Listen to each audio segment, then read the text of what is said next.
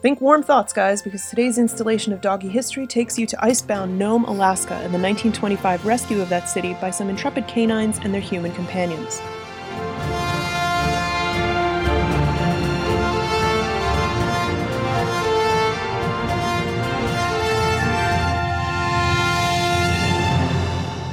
Hope you're all keeping warm out there, because you're about to hear a tale of grit, determination, and some really gratuitously silly, cold, wintry weather. This week on Doggy History, we're going to talk about the daring serum race to Nome, which took place in the dead of winter 1925 when teams of dogs and mushers got an emergency delivery of diphtheria serum to that city and saved many lives. It's a great story on its own, but even more interesting to me as a doggy historian is what this story, and the culture of dog sledding more generally, says about that special relationship between humans and dogs. This is a prime example of the way that humans and their interventions in the canine species were paralleled by developments in technology, and the dogs, the technology, and the technique all came together to produce an extraordinarily effective result. Dog sledding, as we'll see, is a very old pursuit. Anyone who's taken a dog for a walk knows that dogs love to pull, and when they feel resistance, i.e. their valiant owner trying to get them to heel, they pull even harder. If you're thinking to yourself, what else would they do? Try putting a cat on a leash. I have, and I don't recommend it. The instinct to pull, shared by all dogs, is the basic reason why dog sledding, or using dogs as pack animals, is at all effective. While dog sledding is kind of a curiosity these days, the tradition's kept alive by recreational mushers, as well as high-profile races like the Iditarod, which we'll return to briefly at the end of this podcast. So to begin our story, here's a little fact that will make anybody who lives in the lower 48 feel better about the temperature outside today. The city of Nome experiences 7 months of winter each year. Located on the Seward Peninsula in northwest Alaska, just below the Arctic Circle, the city gets frozen into the Bering Sea from November through June most years. In the years before reliable air travel, this meant that if anything needed to reach Nome during those months, it was down to dog sleds. Teams of up to 25 dogs and their musher pulling 2 big sleds full of U.S. mail, weighing almost 1,500 pounds. There were telephone and telegraph links by the early years of the 20th century, so Nome wasn't completely isolated from the world outside. But all the same, each year, before the last ship departed for Point South, the city would take a number of precautions, battening down buildings, much like you'd see in preparation for a hurricane, because they'd be dealing not just with snow, but also with high winds. They'd also bring in frozen food. Refrigeration was, not a problem. And they'd also turn off the plumbing. Why build a city in such a silly spot, you ask? The answer is simple. Gold. You've heard of the gold rush in the Klondike and the Yukon, right? In 1898, gold was discovered in Nome by 3 immigrants from Scandinavia, known informally as the Lucky Swedes, even though one of them was actually Norwegian. This sparked a gold rush similar to those seen in other Alaskan towns. The rush out to Nome was over fairly quickly, though, perhaps due to the fact that really, who wants to live somewhere where it's winter 7 months a year and you can freeze or burn your lungs stepping outside for most of those months? Surprising, right? A number of people did stay, though. In 1924, when our story begins, the population of Nome was a respectable 3,500. By 1924, there hadn't been a diphtheria case in Nome for 20 years. The antitoxin for this disease, which is actually a serum from inoculated horses, had been developed in 1902, and global rates of diphtheria had plummeted accordingly in the following 2 decades. There were still outbreaks, but they were fewer and farther between, and the mortality rate had improved for even the seriously ill. It was such a low priority that actually in 1924, the serum that the doctors had up in Nome was expired. They'd requested more earlier that year, but the request went unfilled, which would have rather dire consequences. First, a word on diphtheria. Diphtheria is a nasty way to go. The most notable first symptom is a severe sore throat, so it's often initially misdiagnosed as tonsillitis. Now, before you go convincing yourself that you have it, the next stage of the disease involves ulcers that form in the back of your throat and eventually turn gray and crusty. These proceed down the patient's throat until he or she eventually asphyxiates, which is why the disease is sometimes also called the strangler. Saddest of all, this disease overwhelmingly strikes children between the ages of 1 and 10, and it's extremely contagious. Unchecked, it can wipe out an entire generation of children. Further, the still considerable native population of Nome was at the greatest risk because they had very little immunity to diseases like diphtheria that had been introduced by white settlers moving in. The first cases of the 1924 outbreak appeared in Nome just before Christmas and started to multiply through the new year, 1925. There were a series of desperate telegraphs to Washington for assistance, and the whole nation really got invested via newspaper coverage.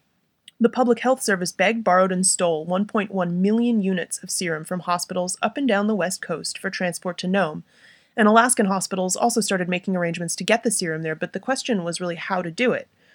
A lot of different solutions were considered, including an airplane drop, which very nearly did happen, but the weather ultimately made it impossible. By the end of January 1925, the decision was made to use the dogs, and preparations got underway. At the time, people made a lot of the fact that even in an age of rapidly advancing technology, ultimately what they came to rely on was a combination of a very old technology and the animal first domesticated by humans, the dog. Dogs had been used as hunting companions and pack animals by the Alaskan natives for thousands of years, even before there were Alaskan natives. If you think back to my first podcast, the area we're talking about today, Nome and the Seward Peninsula, which stretches out towards Russia, it was smack in the middle of the Beringian land bridge, where 20,000 years ago the first human inhabitants of the Americas may have crossed over with their dogs, firmly in tow, as helpers, companions, and the occasional portable food source. Sorry, pup. But humans are, of course, always trying to build a better mousetrap. Despite how patently obvious it was that dogs were the most reliable means of travel in Arctic conditions, basically until the introduction of the modern snowmobile in the 1950s, there were attempts to introduce other means of travel. Gay and Lainey Salisbury, whose book about the serum race I highly recommend, suggest that this was often linked to a rather unfortunate resistance on the part of white settlers to adopt native ways of doing things, perceived as inferior. This was certainly the case for Sheldon Jackson, who was a missionary who attempted and nearly succeeded in introducing reindeer as an alternate means of transport for the mail during the 1890s. He made some, comparisons between dogs and natives that were, shall we say, not flattering. He suggested they were both lazy, quarrelsome, and difficult to handle. Clearly not a dog lover, or terribly nice person. The reindeer scheme didn't work out, though, because quite contrary to your childhood images of Santa and Rudolph, reindeer, though domesticated, are not really about pulling things or following orders, and they have nowhere near the brains of a dog, so the program was scrapped pretty early on. So let's talk about these sled dogs for a second. Thanks to movies like Snow Dogs or Eight Below, which I can't watch without weeping. Actually, I don't want to talk about that. So, thanks to movies like that, when we think of sled dogs, we think of Siberian Huskies, or Malamutes. They're wolfish-looking, grayish black and white dogs, often with striking blue eyes. In reality, however, this was not entirely the norm in the early days of mushing, and in fact, it's not even entirely the case today for working sled dogs. There were legends about wolf hybrids being pressed into service, but again, if you listen to my first podcast, you may guess that legends is all they are. Wolf hybrids are way too intractable for that, and they tend to be really hostile toward other dogs, which is unacceptable if you're working in a team. During the years of the gold rush through the early 20th century, there were more dogs than people in the Alaskan territories. Gangs of them actually roamed the streets while not employed, prompting legislation that forced them to wear bells. The demand for dogs was so great that there was a sizable black market in the States for suitable sled dogs. This is the plot of Jack London's Call of the Wild, first published in 1903. Remember? The protagonist, the dog Buck, is a big strapping pooch living the life on a ranch in California who gets kidnapped and shipped north to be a sled dog. Cold weather dogs like St. Bernards, Bernese Mountain Dogs, Newfoundlands, and other big dogs who had been bred to pull things were the most popular candidates for this. These dogs would then be bred with the local working sled dogs who tended to be smaller and faster. The results of this mix could weigh up to 125 pounds and, working in teams of 10 to 13, haul 3/4 of a ton in temperatures well below zero. The early 20th century saw one of the big revolutions in dog mushing, the introduction of the Siberian Husky. Now, we tend to use the Husky Malamute as more or less interchangeable, but actually there's a big difference. Siberian Huskies came originally, as their name suggests, from eastern Siberia. The native peoples there had been using them for centuries as hunting companions and sled dogs, and their selective breeding had produced a relatively small animal, about 50 pounds on average, who in a team could nevertheless travel at speeds of up to 9 miles an hour for 11 hours straight without getting tired. To give you some idea, the Alaskan Malamutes favored by the Alaskans, which were bigger, heavier dogs, maybe 70-odd pounds, could barely crack 5 miles an hour, and they tired much more easily. Both of these types of dog tended to possess a number of useful adaptations for surviving in cold weather. An extremely warm double coat, consisting of a coarse, insulating outer coat and a downy, warm inner coat that shed in summer, almond-shaped eyes that kept wind and snow from impeding vision, and tufted ears that, again, kept wind and snow out and kept them from freezing. These dogs could survive in temperatures up to 80 degrees below zero, though mushers warned they shouldn't be worked hard if the temperatures drop below -40 when they become prone to pulmonary hemorrhage from forcing the cold air through their lungs, or above 40 degrees Fahrenheit when they can overheat. These sled dogs, together with their musher, formed a well-oiled machine. With dogs of roughly the same size as the Huskies tended to be, their gait was pretty uniform, and the sled could be pulled smoothly. The dogs get into step with one another, placing their back paw into the print made by their front paw with each stride. It's really amazing, efficient movement. Further, like all dogs, the sled dogs possess a sense of smell 600 to 700 times stronger than humans, to help them follow the trails, and sensitive paw pads, which, it's thought, could detect subtle changes in the temperature and consistency of the ice, helping them avoid disasters on the ice pack. Much as we've seen in my previous breed podcast, there was pretty quickly an effort to standardize and rationalize the breeding of these dogs in the Alaskan territories. A lot of this was due to a Scottish immigrant and famous musher by the name of Scotty Allen. Allen had a pretty interesting career. He and fellow enthusiast Esther Birdsall Darling actually trained teams of sled dogs for the Eastern Front of World War I in 1915 for the French Army. In 1907, Allen and several others, including Albert Fink, the lawyer who would later go on to represent Al Capone, founded the Nome Kennel Club. Their aim was to breed and train superior working sled dogs, more or less without reference to looks and conformation. To inaugurate the Kennel Club, they put on a race in 1908, the All-Alaska Sweepstakes, with a $10,000 first prize. Now, Scotty Allen actually won most of these races the first few years. To return to those Siberian Huskies, in 1910, an all-Siberian team won the sweepstakes, and their record remained unbroken until actually 2008. They ran the 408-mile race in 74 hours, 14 minutes, and 37 seconds. And it was rendered all the more impressive because the winning driver, the famed musher John Ironman Johnson, was actually snowblind for the last 100 miles of the trip. This is a common condition for mushers where you basically sunburn your cornea from the reflection of sunlight on snow. You usually don't notice it till a couple of hours later, by which time it's too late, and you're blind until it heals. This means Johnson's lead dog actually piloted them back for the last leg of the trip. So, the dogs are really important, but so is the equipment, the technology that humans developed to fit with these dogs. Again, Scotty Allen was something of a pioneer in this regard. He designed lighter harnesses and sleds for the dogs, and his designs with modifications are actually still in use. He also was one of the first to design dog booties, because if the musher is dead without the dogs are dead without their feet, and it's easy for dogs' sensitive foot pads to get frozen or cut up on the ice and snow. As far as the sledge went, drivers would be either perched on or running alongside a 9 to 14-foot sledge made of hickory or birchwood, nice light woods, and lashed with rawhide. Early native designs for dog sleds involved a different configuration than the one we're used to seeing. Each dog would actually be attached by a lead directly to the sled. This is called a fan hitch because the dogs fan out to pull the sled. This configuration is useful if you're hunting seal on an ice pack, proceeding cautiously and distributing weight more evenly, but it wasn't the most efficient way of deploying horsepower, or dog power, if you wanted speed. For this, French-Canadian trappers introduced the tandem trapline hitch during the 19th century, with dogs running in a straight line in pairs. This way, all the power is concentrated on the front of the sled. The French connection, incidentally, may be why mush is the term used by drivers when they want their teams to go. It's a corruption of the French word marche or marchand, meaning walk. Gay and Laney Salisbury again make a really interesting point about the chronology of these changes in sledding technology. They suggest that the evolution of the dog sled kept pace with the evolution of the indigenous cultures that lived in Alaska. White settlers brought guns. Guns meant more efficient hunting. And more efficient hunting meant more pelts to transport, which in turn necessitated more efficient means of transport. Hence, the dog sled. Again, it's a neat example of technology and evolution working together, because remember, the type of dog used and the type of dog breeders favored was changing at the same time the sleds were changing.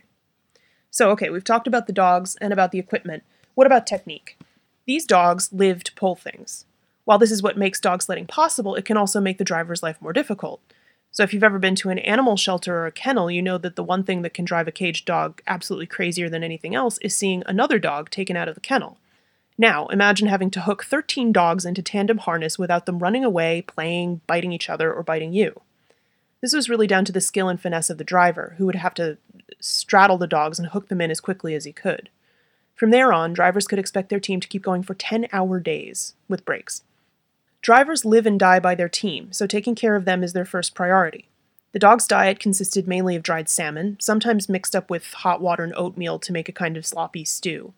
Dogs also required a gallon of water each a day, which had to be hauled up through the ice or laboriously melted from snow.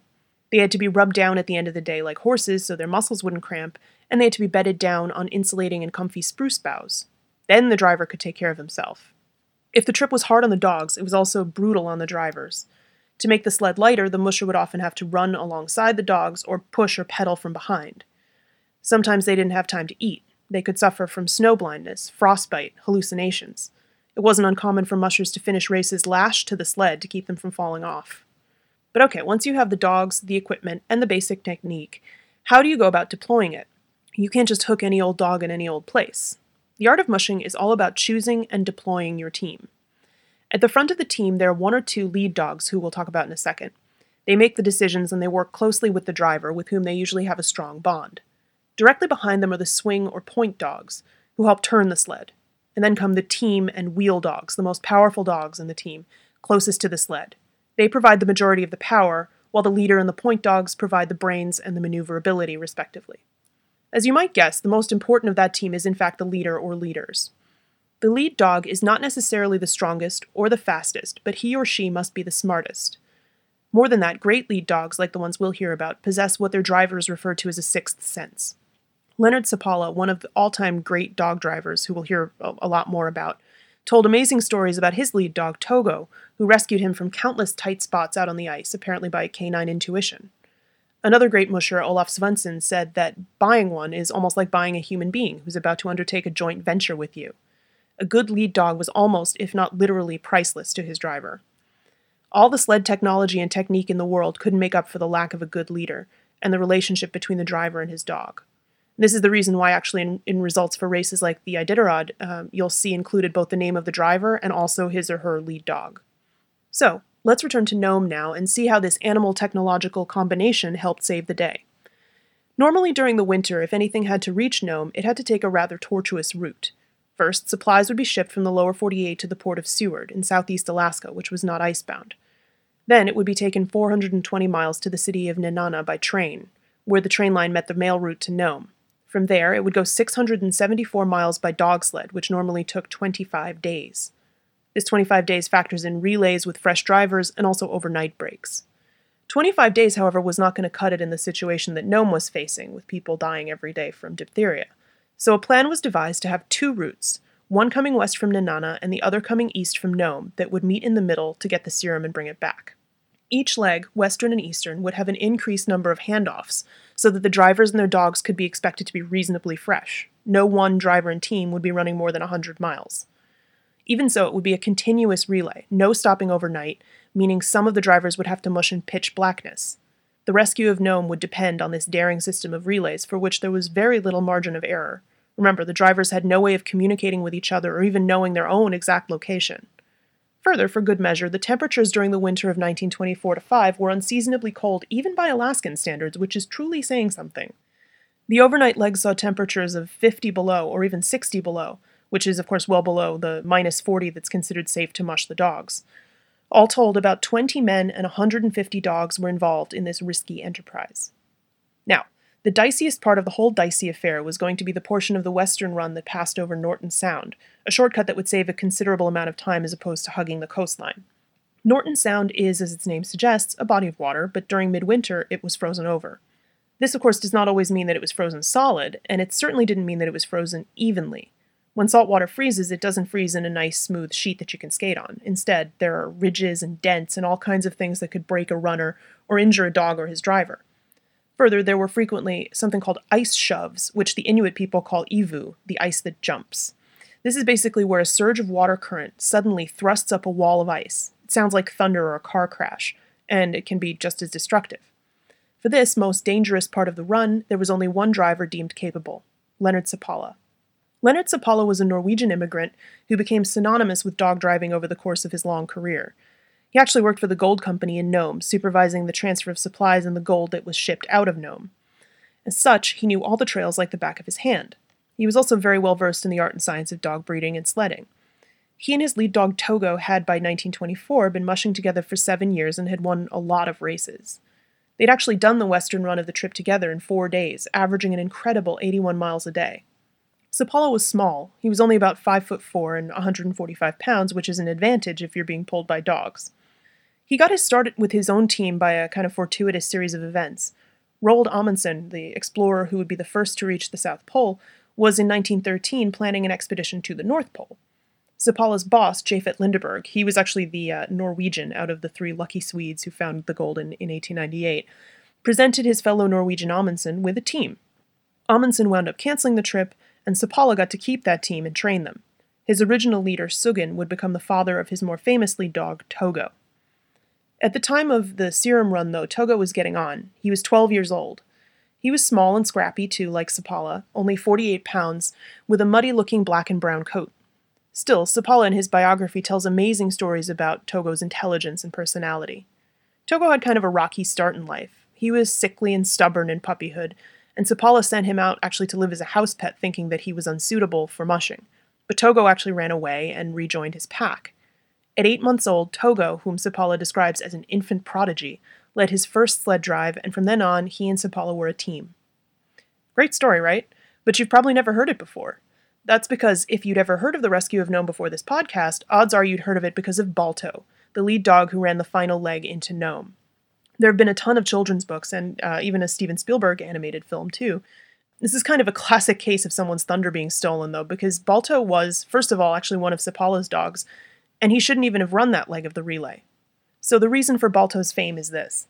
Balto happened to be a lead dog running under Gunnar Kaasen, a fellow Norwegian and a colleague of Seppala's, for the second-to-last leg of the Western Run, so one run before the one that enters the city of Nome. Kaasen was supposed to stop at Port Safety and hand off the serum to another musher. Kaasen had made the decision to battle on in the face of the blizzard, and because the other mushers had no way of communicating with each other, they assumed he was going to wait it out.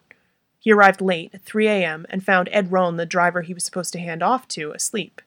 Rather than wake the guy up, and that poor guy must have felt like such a jerk the next day, Kaasen went on, despite the fact that he and his dogs had been going since 10 p.m. the night before in whiteout conditions and temperatures of 70 below. They finally arrived in Nome at 5:30 a.m. on February 2nd. All told, they carried with them 300,000 units of serum. The total run of 674 miles had taken 5.5 days. Seppala never really forgave Kaasen, not so much for the feat itself, but for the fact that Kaasen got a lot of publicity, and in Seppala's view, he and Togo did not get their due. Kaasen signed a movie deal with Sol Lesser, actually, as the producer who would later work on the Rin Tin Tin movies. Balto and Kaasen also actually starred as themselves in a 30-minute-long 1925 film, Balto's Race to Nome. Kaasen started doing publicity tours immediately following the rescue of Nome with Balto and his team, which is incidentally why there's a statue of Balto in Central Park of all places. They actually mushed through Central Park. Kids in particular have always been enthralled by Balto. If you look closely at the statue in Central Park, you can see it's worn thin in places where generations of kids have been petting him and riding on his back. It wasn't all a bed of roses, though. After the public inevitably lost interest, the sled dogs found themselves sold to a sideshow in Los Angeles. They were eventually rescued by a businessman from Cleveland who organized a drive to raise $2,000 to buy them from the sideshow, and eventually Balto and 6 of his teammates got to live out their days at the Cleveland Zoo. I guess that's a happy ending? I don't know. As I mentioned earlier, the era of the dog sled really wasn't over till the 1950s, when the first modern snowmobiles came into common usage. With the snowmobiles came the decline of the old sled trails. They were too dangerous for snowmobiles, which could easily get stranded. It's kind of bittersweet. I mean, technology evolved, and that particular relationship between dogs and humans became less necessary. Dog sledding declined because it was no longer necessary. In the 1970s, Dorothy Page and Joel Reddington, who were sled dog enthusiasts, started kicking around ideas to help preserve the heritage of the sport and wound up organizing what would become a major cultural and economic boost for the region, the Iditarod race. Iditarod is actually a river which gives its name to a sled trail between Anchorage and Nome. This trail is around 1,100 miles long, and the race usually takes a driver with a team of 16 dogs anywhere from 9 to 15 days. The first race, run in 1973, actually featured a number of the sons of the original relay drivers.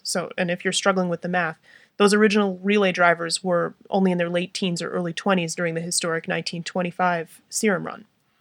And as a testament to the degree to which those original mushers were truly hauling ass, the 1973 race took a full 6 days longer, even with modern equipment.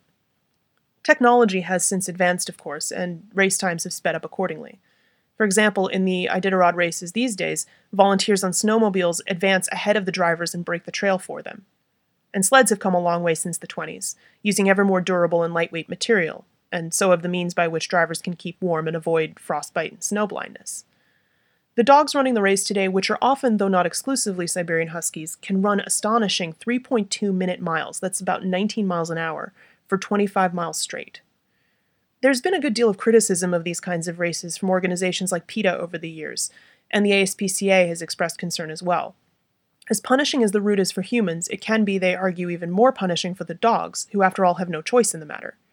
In fact, from the first race in 1973 until 2012, 142 dogs died running the race, although they do receive veterinary attention as they go along. It seems to be a fine line ethically. The dogs do enjoy pulling sleds, but it's their commitment to their human handlers that makes them continue to pull under such extreme conditions. A testament, then, to the bond between human and dog. If we were made to trust each other, we humans also have the responsibility not to abuse that trust. Whatever side of the animal cruelty debate you come down on, mushing is a prime example of that special dog-human relationship, which allows us to achieve really amazing things working together. As I mentioned earlier, a lot was made of the fact that even in an age of rapidly advancing technology in the 1920s, the old standby of humans and dogs was what ultimately saved the day. An editorial from the Fairbanks Daily News Miner put it this way in 1925, during the run while the nation was still holding its breath to see whether the serum would arrive. "We believe in the airship, and we believe in the dog. We know that an ordinary airship can make 60 miles an hour, and we know that a dog cannot. Where the dog has it over the airship is that the dog knows nothing about horizons, visibilities, temperatures, gasoline. All he knows is to obey his master's voice and march. The airship will go when it can, but the dog seems to go whether he can or not. We take our hat off to the dog." This has been Footnoting History. If you like the podcast, be sure to visit our website, footnotinghistory.com, where you can find links to further reading suggestions related to this week's episode, as well as a calendar of upcoming podcasts. You can also like us on Facebook and follow us on Twitter at History Footnote. Until next time, remember, the best stories are always in the footnotes. See you next week.